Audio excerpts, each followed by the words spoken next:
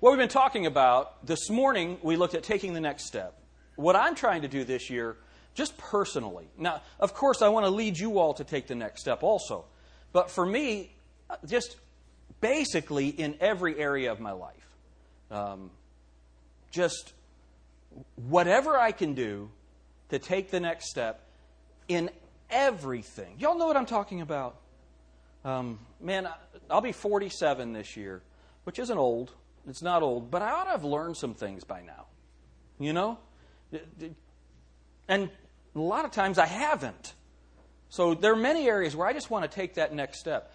And so what we're trying to do, you know that I love to preach through books of the Bible, but I also want us to stay focused on our theme. And so what we're going to be trying to do is blend those two themes, looking at the book of Genesis and this idea of taking our next step, moving ahead, moving forward. This morning, we did the first half of this message on taking the next step in battle. And the simple fact is that we are in a warfare, and the warfare is not only with the world and the devil. The warfare is with ourselves. And I believe that it is first with ourselves, that Satan doesn't even mess with us until we, through the power of the Holy Spirit, begin overcoming the flesh. Amen? That's when we get Satan's attention. So here's your goal, okay? This is your incentive. When you begin overcoming the flesh, Satan's going to attack you. That's not much of an incentive, is it? But the Bible says that we are overcomers. Amen? We are already more than conquerors through Him that loved us. So that's the blessing. So what our goal through this study this morning and this evening is to take the next step in fighting our flesh. And so let's go to Genesis chapter 25. And we're going to read through the whole text again, and then we'll continue. Verse 19. These are the generations of Isaac. And remember what we said about generations? People get real confused about that.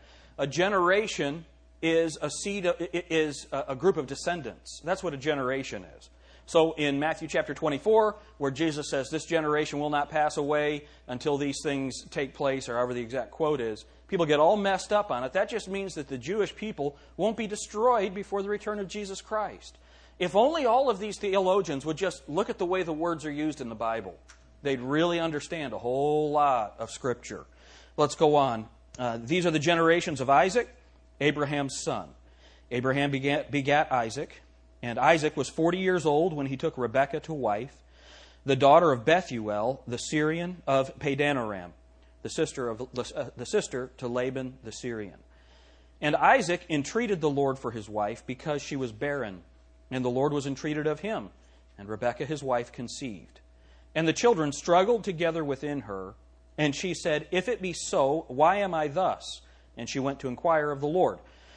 And the Lord said unto her, 2 nations are in thy womb, and 2 manner of people shall be separated from thy bowels. And the one people shall be stronger than the other people, and the elder shall serve the younger. So here's what's going on. Rebekah, she finally gets to have kids. They've prayed for 20 years for children. And the idea is don't give up on the Lord. And so, and here's why they certainly shouldn't have given up on the Lord. God had promised Abraham that He'd make of him a great race, a great nation. And He made that exact same promise to Isaac. So he just needed to believe God.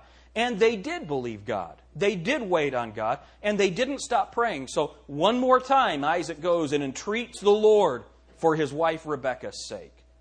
And God heard. God opened her womb and allowed her to conceive. And she conceives twins. And yet, while these babies are growing inside her, they're fighting with each other. I think that is so funny, man. These babies fighting in her, and it's tearing her up. You know, some of you ladies are thinking, yeah, you think that's funny. Yeah, it is pretty funny. And she goes to the Lord and she says, what is this? If I'm going to be delivered, how is this happening to me? And look at the answer, verse 23. And the Lord said unto her, 2 nations are in thy womb, and 2 manner of people shall be separated from thy bowels, and the one people shall be stronger than the other people, and the elder shall serve the younger. We learned some things this morning. The first thing being that what you do has consequences in your family. We learn a lot about Abraham's faith But Isaac learned little of Abraham's faith, and he repeated his mistakes. The things that Abraham said, some of it got through. The things that he did, all of those got through.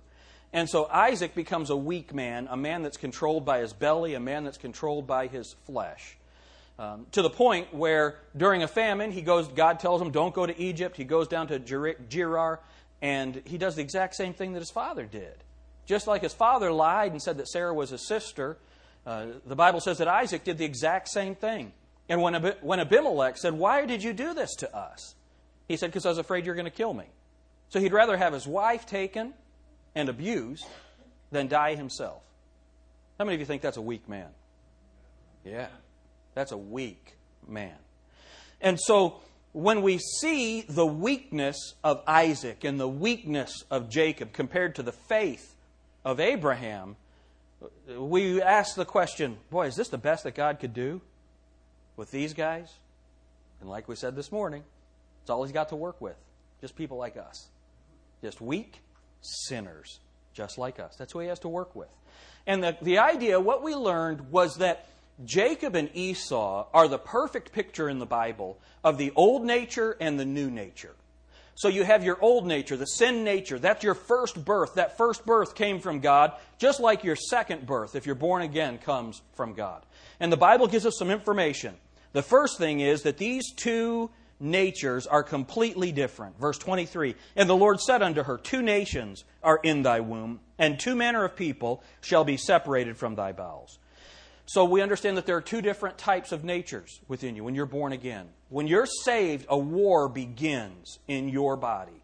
The Bible tells us in Galatians chapter 6, verse 17, that there is, or chapter 5, verse 17, that there is a warfare going on in us, and that the old nature is contrary to the new nature in the Spirit of God. Then we also learned that one of these natures will be stronger than the other.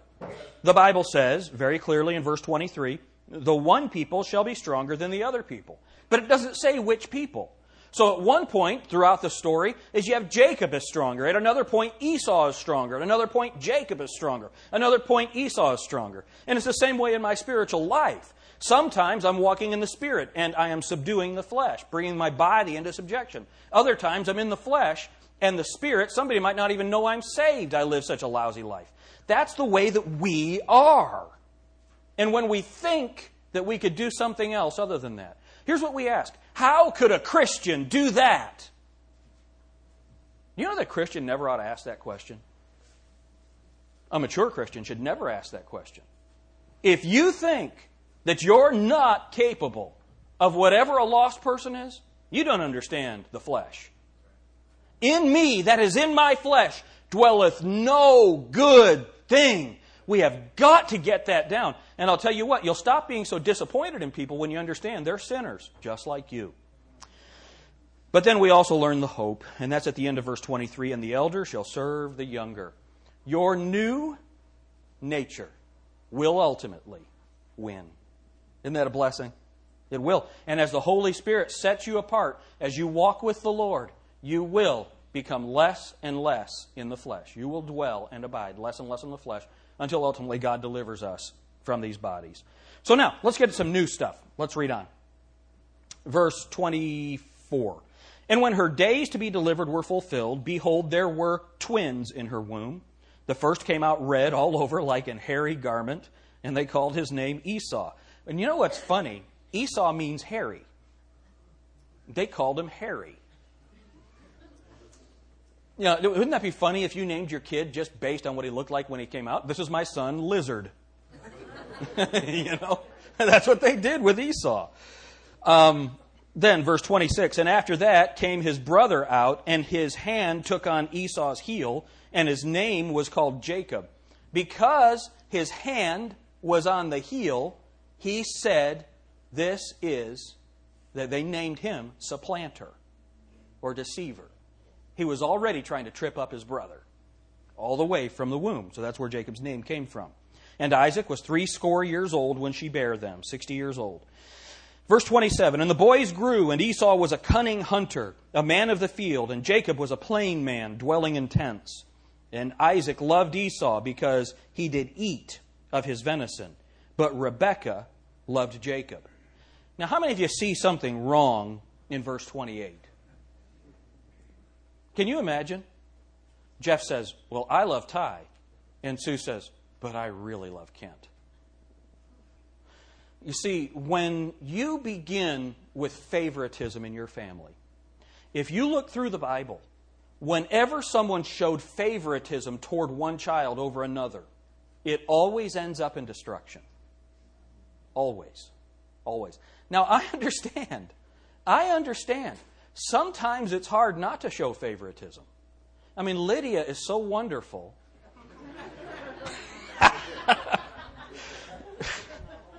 Sorry, buddy. Can you imagine? Wouldn't that be terrible to live like that?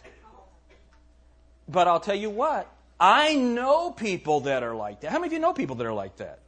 They have certain kids that they like and other kids that they don't like. And look, I know that it's hard sometimes, but they're your kids. Do you know what happens? Sometimes we start with the best intentions, then we find out our children have different personalities. You know, Lydia was evil. She was. She looked so pretty. And she was the most, I see her pictures, just the most beautiful baby. How many of you remember that? Right? Just as mean as a snake. And Jacob said, still is.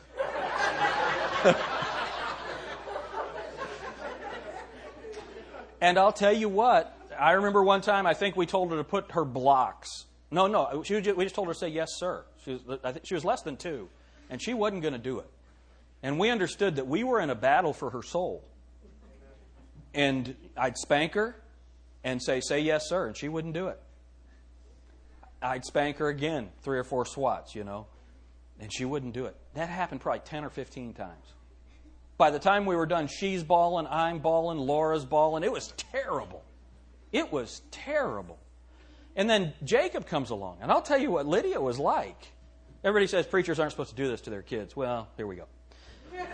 Jacob's born, and Lydia is, I think, about 19 months older than Jacob. And so we got Jacob all bundled up. We lay him on the couch, kind of in the back in the crack of the couch. And Lydia walks up and points at him and looks at me and says, trash? Points to the trash can. Trash?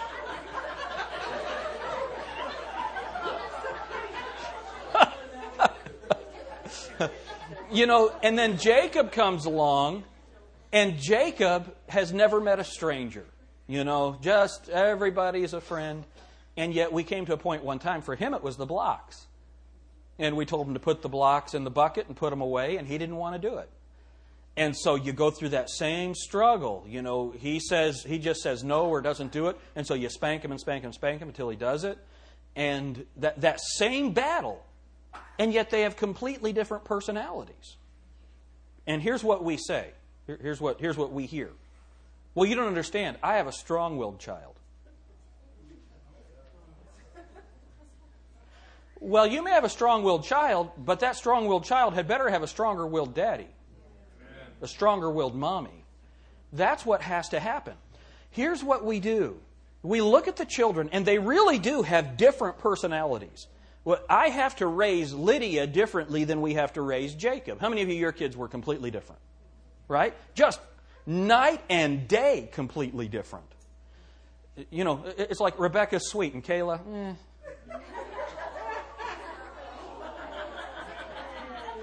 They're different. Kids are different. You know that Jacob and Esau were different. They were different. But because their parents didn't do right, it destroyed them. I'll tell you another thing. Esau, because his dad loved him, and why did his dad love him? His dad loved him because he brought him savory meat. He brought him the venison that he liked to eat. So here's what, this was the priority in Isaac's life. What's for dinner? His belly. His belly was his priority. Well, Jacob was smart, and he was quick. He was able to reason. And so Rebekah loved him. And of course, Rebekah would love him. Remember who her brother is, Laban. Laban is the guy that I picture in the cartoon with the turban and the, and the tricking everybody. That's Laban, right? Well, that's the kind of family that Rebekah came from, and she loved Jacob. And she raised a son just like her brother. And so now you got a man of the field, a man who the only thing that he cares about is his belly. That's Esau. And then you've got a trickster who, even though God was going to give him everything, had to get ahead of God. Had to do it his own way, had to connive and trick and get it done his own way. Why did that happen? Because the parents weren't in agreement. Y'all seen it? When you have a mom that's strict and a dad that's lax? Oh, they're just so cute. I can't bear to spank them. I just love them too much to spank them. Well, it's not godly love, because the Bible says, whom he loveth, he chasteneth. Right? Now, here's the deal. When you're raising your children or being involved with your grandchildren, whatever it is, when you start to show favoritism and that child doesn't have the completeness of the mother's and father's love. Now, I know that we got some single parents, and God can help you with the lack of a mother or a father in that family. God can help you. Amen? I believe that. The Bible says that God becomes your mother or your father. We understand that. But where both parents are present and one of them doesn't give the affection that is due to that child, that has disastrous effects in the home. And that's what happened here with Isaac and with Jacob. With Esau and with Jacob. Isaac and Rebekah. The other thing, when Rebekah helps Jacob to trick Isaac. Let's read this. Let's go on and read it. Verse 29.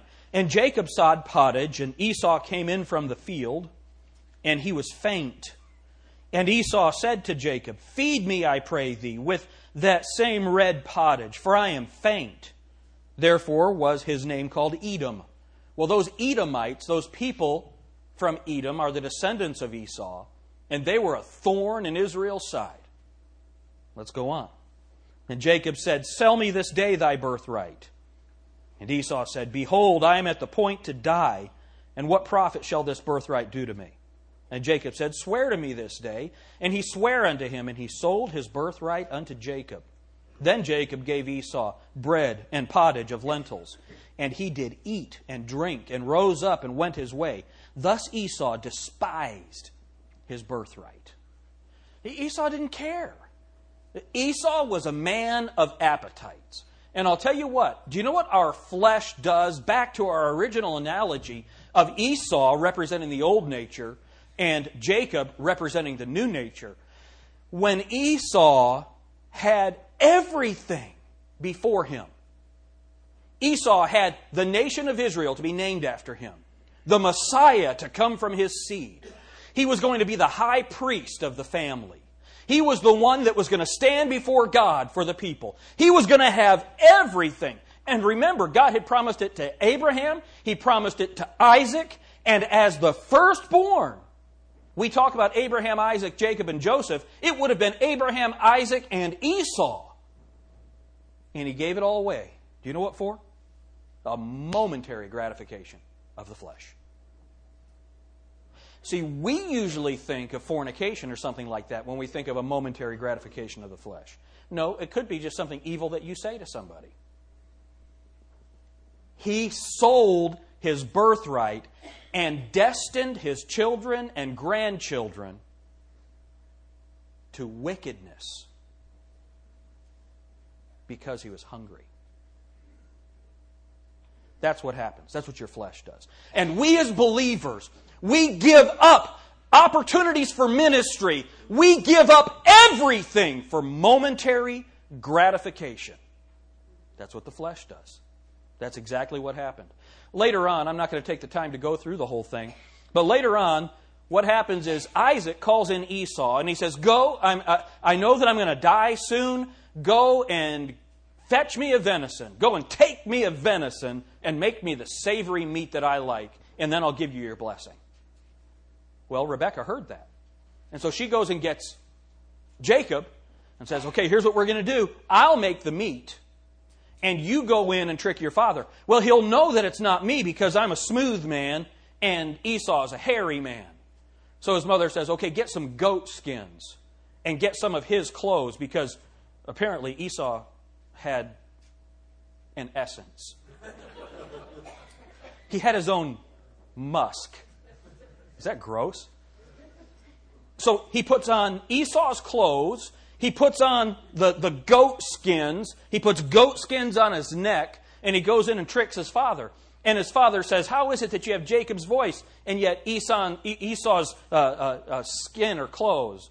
And he was confused, so he kept testing him. Is this true? How did you get the venison so fast? Listen to how brazen Jacob was. He said, God brought it. He said, your God brought it for me. Do you know that when we are in our flesh, we'll use God as an excuse for almost anything? I prayed about it. Oh, really? It's amazing how many things I have personally heard people blame God on that you knew God wasn't 10 million miles from that. And that's what he does. And Rebekah helps him every step of the way.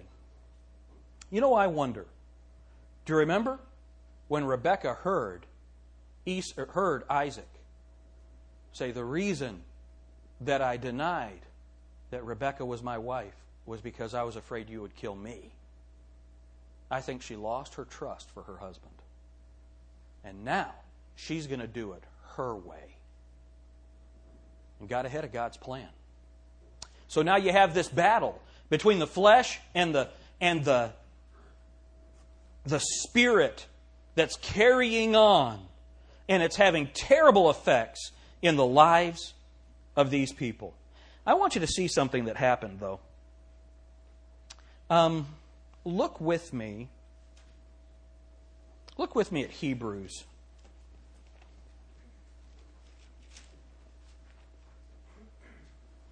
There was an improper response and a proper response. Hebrews chapter 12.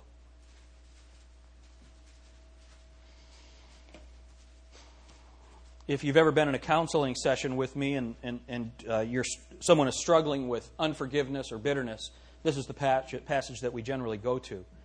But we're going to look at something else about it this time. Look at what the Bible says in verse 14. Follow peace with all men and holiness, without which no man shall see the Lord. So I want you to understand something. If you are mad at another brother or sister in Christ, if you are not at peace with another brother or sister in Christ, you can't see God. Is that what the Bible says right here? And I'll tell you what, there's going to come a time in your life when you need to see the Lord. Then, look at what it says. Verse 15, looking diligently, lest any man fail of the grace of God, lest any root of bitterness springing up trouble you, and thereby many be defiled, lest there be any fornicator or profane person as Esau, who for one morsel of meat sold his birthright. Now look at this. Now, do you notice that the Bible says that he was a fornicator and profane because he sold his birthright? It's interesting. Let's read on. For you know how that afterward, when he would have inherited the blessing, he was rejected.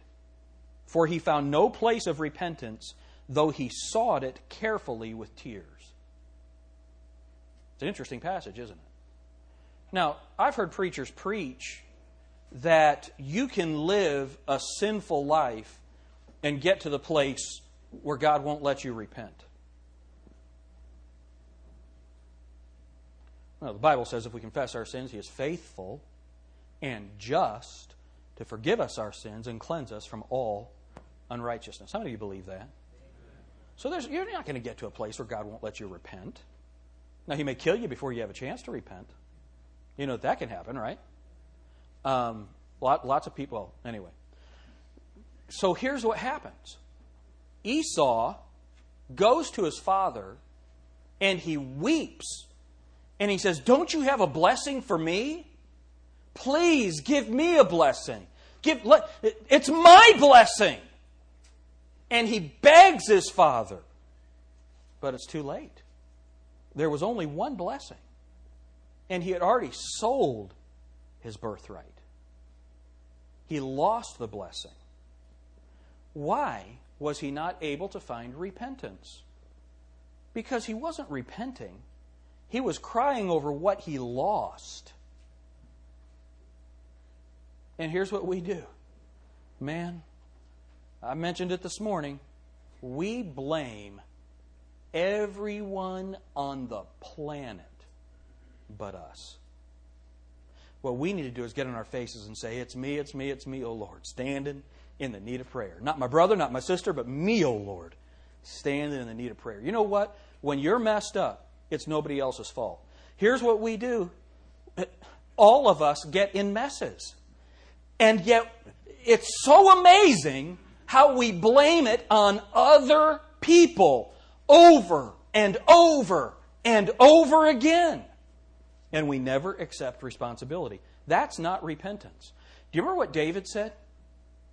Against thee, he prayed to God, against thee, and thee only have I sinned, and done this iniquity in your sight. It's me alone. I'm afraid to start listing areas because you might think I'm talking about you. I'm just telling you, people are the same. There hath no temptation taken you, but such as is common to man. The sins that you commit, everybody else is pretty much committing the same things and the same thought processes. You know what I'm talking about? And people get into a situation, and people start doing them dirty, and they're in trouble, and they never. Yeah, I know I probably did some things wrong, but you don't know what they did to me. We're not talking about them. Do you know what repentance is? Do you know what genuine biblical repentance is? It is excruciating heart anguish over violating the righteousness of a holy God.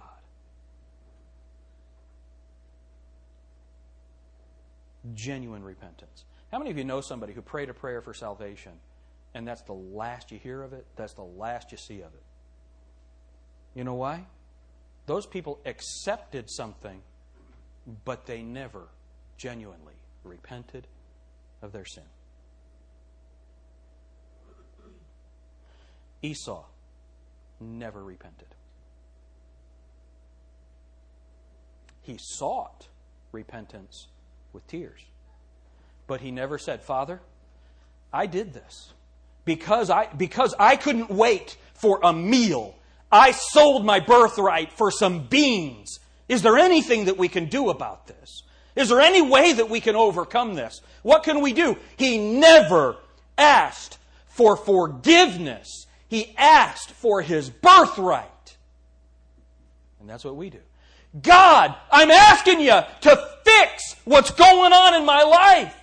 And God's back there saying, all right, you've never fixed the problem that brought about your situation. You've never fixed it. You've never repented of the sin that brought you into this situation. I promise you, you can beg God until you die. But until you repent of the sin and correct the behavior, you're going to live in that same circumstance over and over and over and over. As a counselor, I watch people.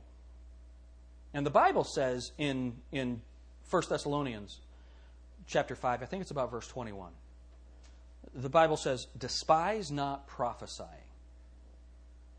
So, someone comes to my office, or I confront someone who is, a member of our church, and they start down a path that's going to take them to destruction. And I go to them and I say, look, if you take this step, if you don't repent from this sin, if you keep down this path, let me tell you where you're going. I might be talking to a girl, and I'll tell her, look, if you keep behaving this way, you're going to live in a trailer somewhere. You're going to have 3 kids and men in and out of that place who say they love you, and you're going to end up old and alone. And I'm prophesying, not because I have some word of knowledge, but because I've seen it over and over and over again. Carol, am I right? You watch these girls, man. They start making choices. They don't listen to their parents. They go and do what they want, and their life is destroyed. You see these young men, and you've got young men, and sometimes it's because their dads never actually took reign of them when they needed to. But you get young men who turn into fools. A fool is one that refuses instruction. That's what you look at the book of Proverbs. That's what a fool is. They refuse. You can't tell them anything. And they're going to do it their own way. And they go on and they push and they push and they push. And I tell them, look, if you refuse to listen to instruction, you're going to destroy your life. You're going to lose job after job after job. You're going to struggle through your whole life. I heard a man say years ago, 2 men will never succeed. The man who has to be told everything and the man who can be told nothing. And we see this on and on and on and on. And look, as adults, how many of you know adults, people that ought to have walking around sense, and you see them manifest those exact same behaviors? Bad choice, bad decision, bad choice after bad choice. And then they'll come and they'll fall on their face at an altar and say, "Oh, God, help me." They'll come and they'll say, "Oh, I need to be saved," or "Pastor, I need to do something because look at what's going on in my life." And all they're repenting of is the result of their sin. They're not repenting for their sin, their behaviors, their attitudes that took them into that place. They're repenting. It's very easy to repent of a bloody nose after you lipped off to the guy. I'm so sorry I got hit in the face. But are you sorry for shooting off your mouth? Are you with me, folks? At some point, we have to stop being stubborn and recognize that the sin belongs to me. No one made me do anything else. It's the woman thou gavest me, Lord. Eve, what happened? Oh, it was the serpent. Serpent? Oh, it's your fault, God. What? Everybody wants to push the blame somewhere else. Do you know what we have to do to take the next step in our battle? The next step in the battle with your flesh is for you to understand that Satan didn't make you do anything. There hath no temptation taken you, but such as is common to man. But God is faithful, will not suffer you to be tempted above that ye are able, but will with the temptation make a way of escape, that you'll be able to bear it. Amen? When you sin, it's no one else's fault. It's no one else's. Denver, you didn't make me sin. You might drive me to insanity. But no. Isn't it amazing how we blame other people for our sin? Well, I would serve the Lord, but you don't know what she said to me. You know what that sounds like to me? A root of bitterness. And here's the deal, man. People come to church. I think this is hilarious. People come to church, and I'm preaching to them, and they sit there like this.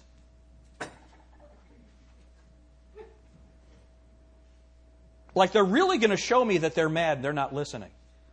Boy, man, you're taking care of me. And your kids are sitting there watching you with your dirty look on your face. It's crazy, man. It is crazy. Do you know what that is? That's Esau. That's the flesh. So I want to ask you right now, who are you blaming for your situation?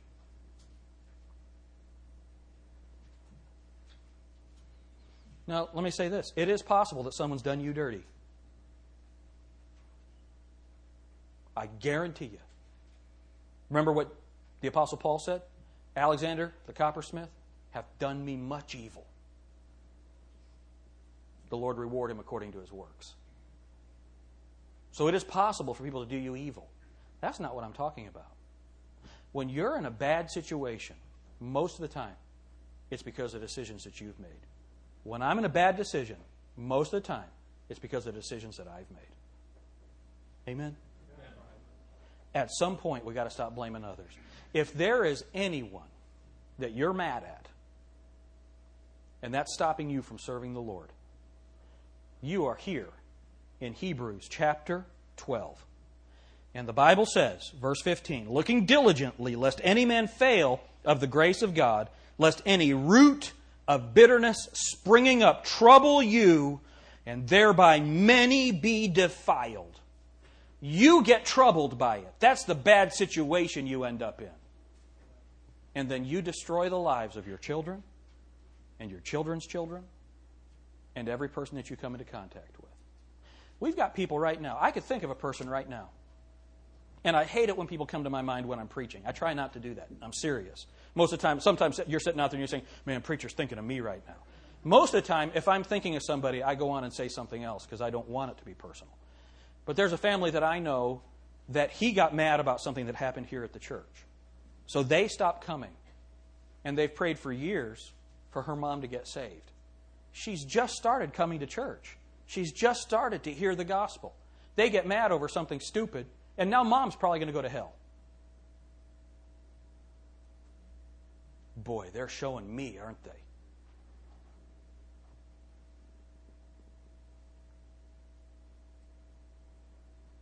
It's crazy. It is just crazy. Do you have a root of bitterness?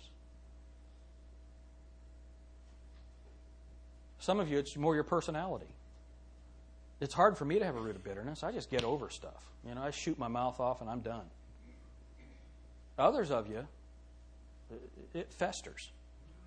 And it stays there. How many of you that you say that's your temperament? It just stays there.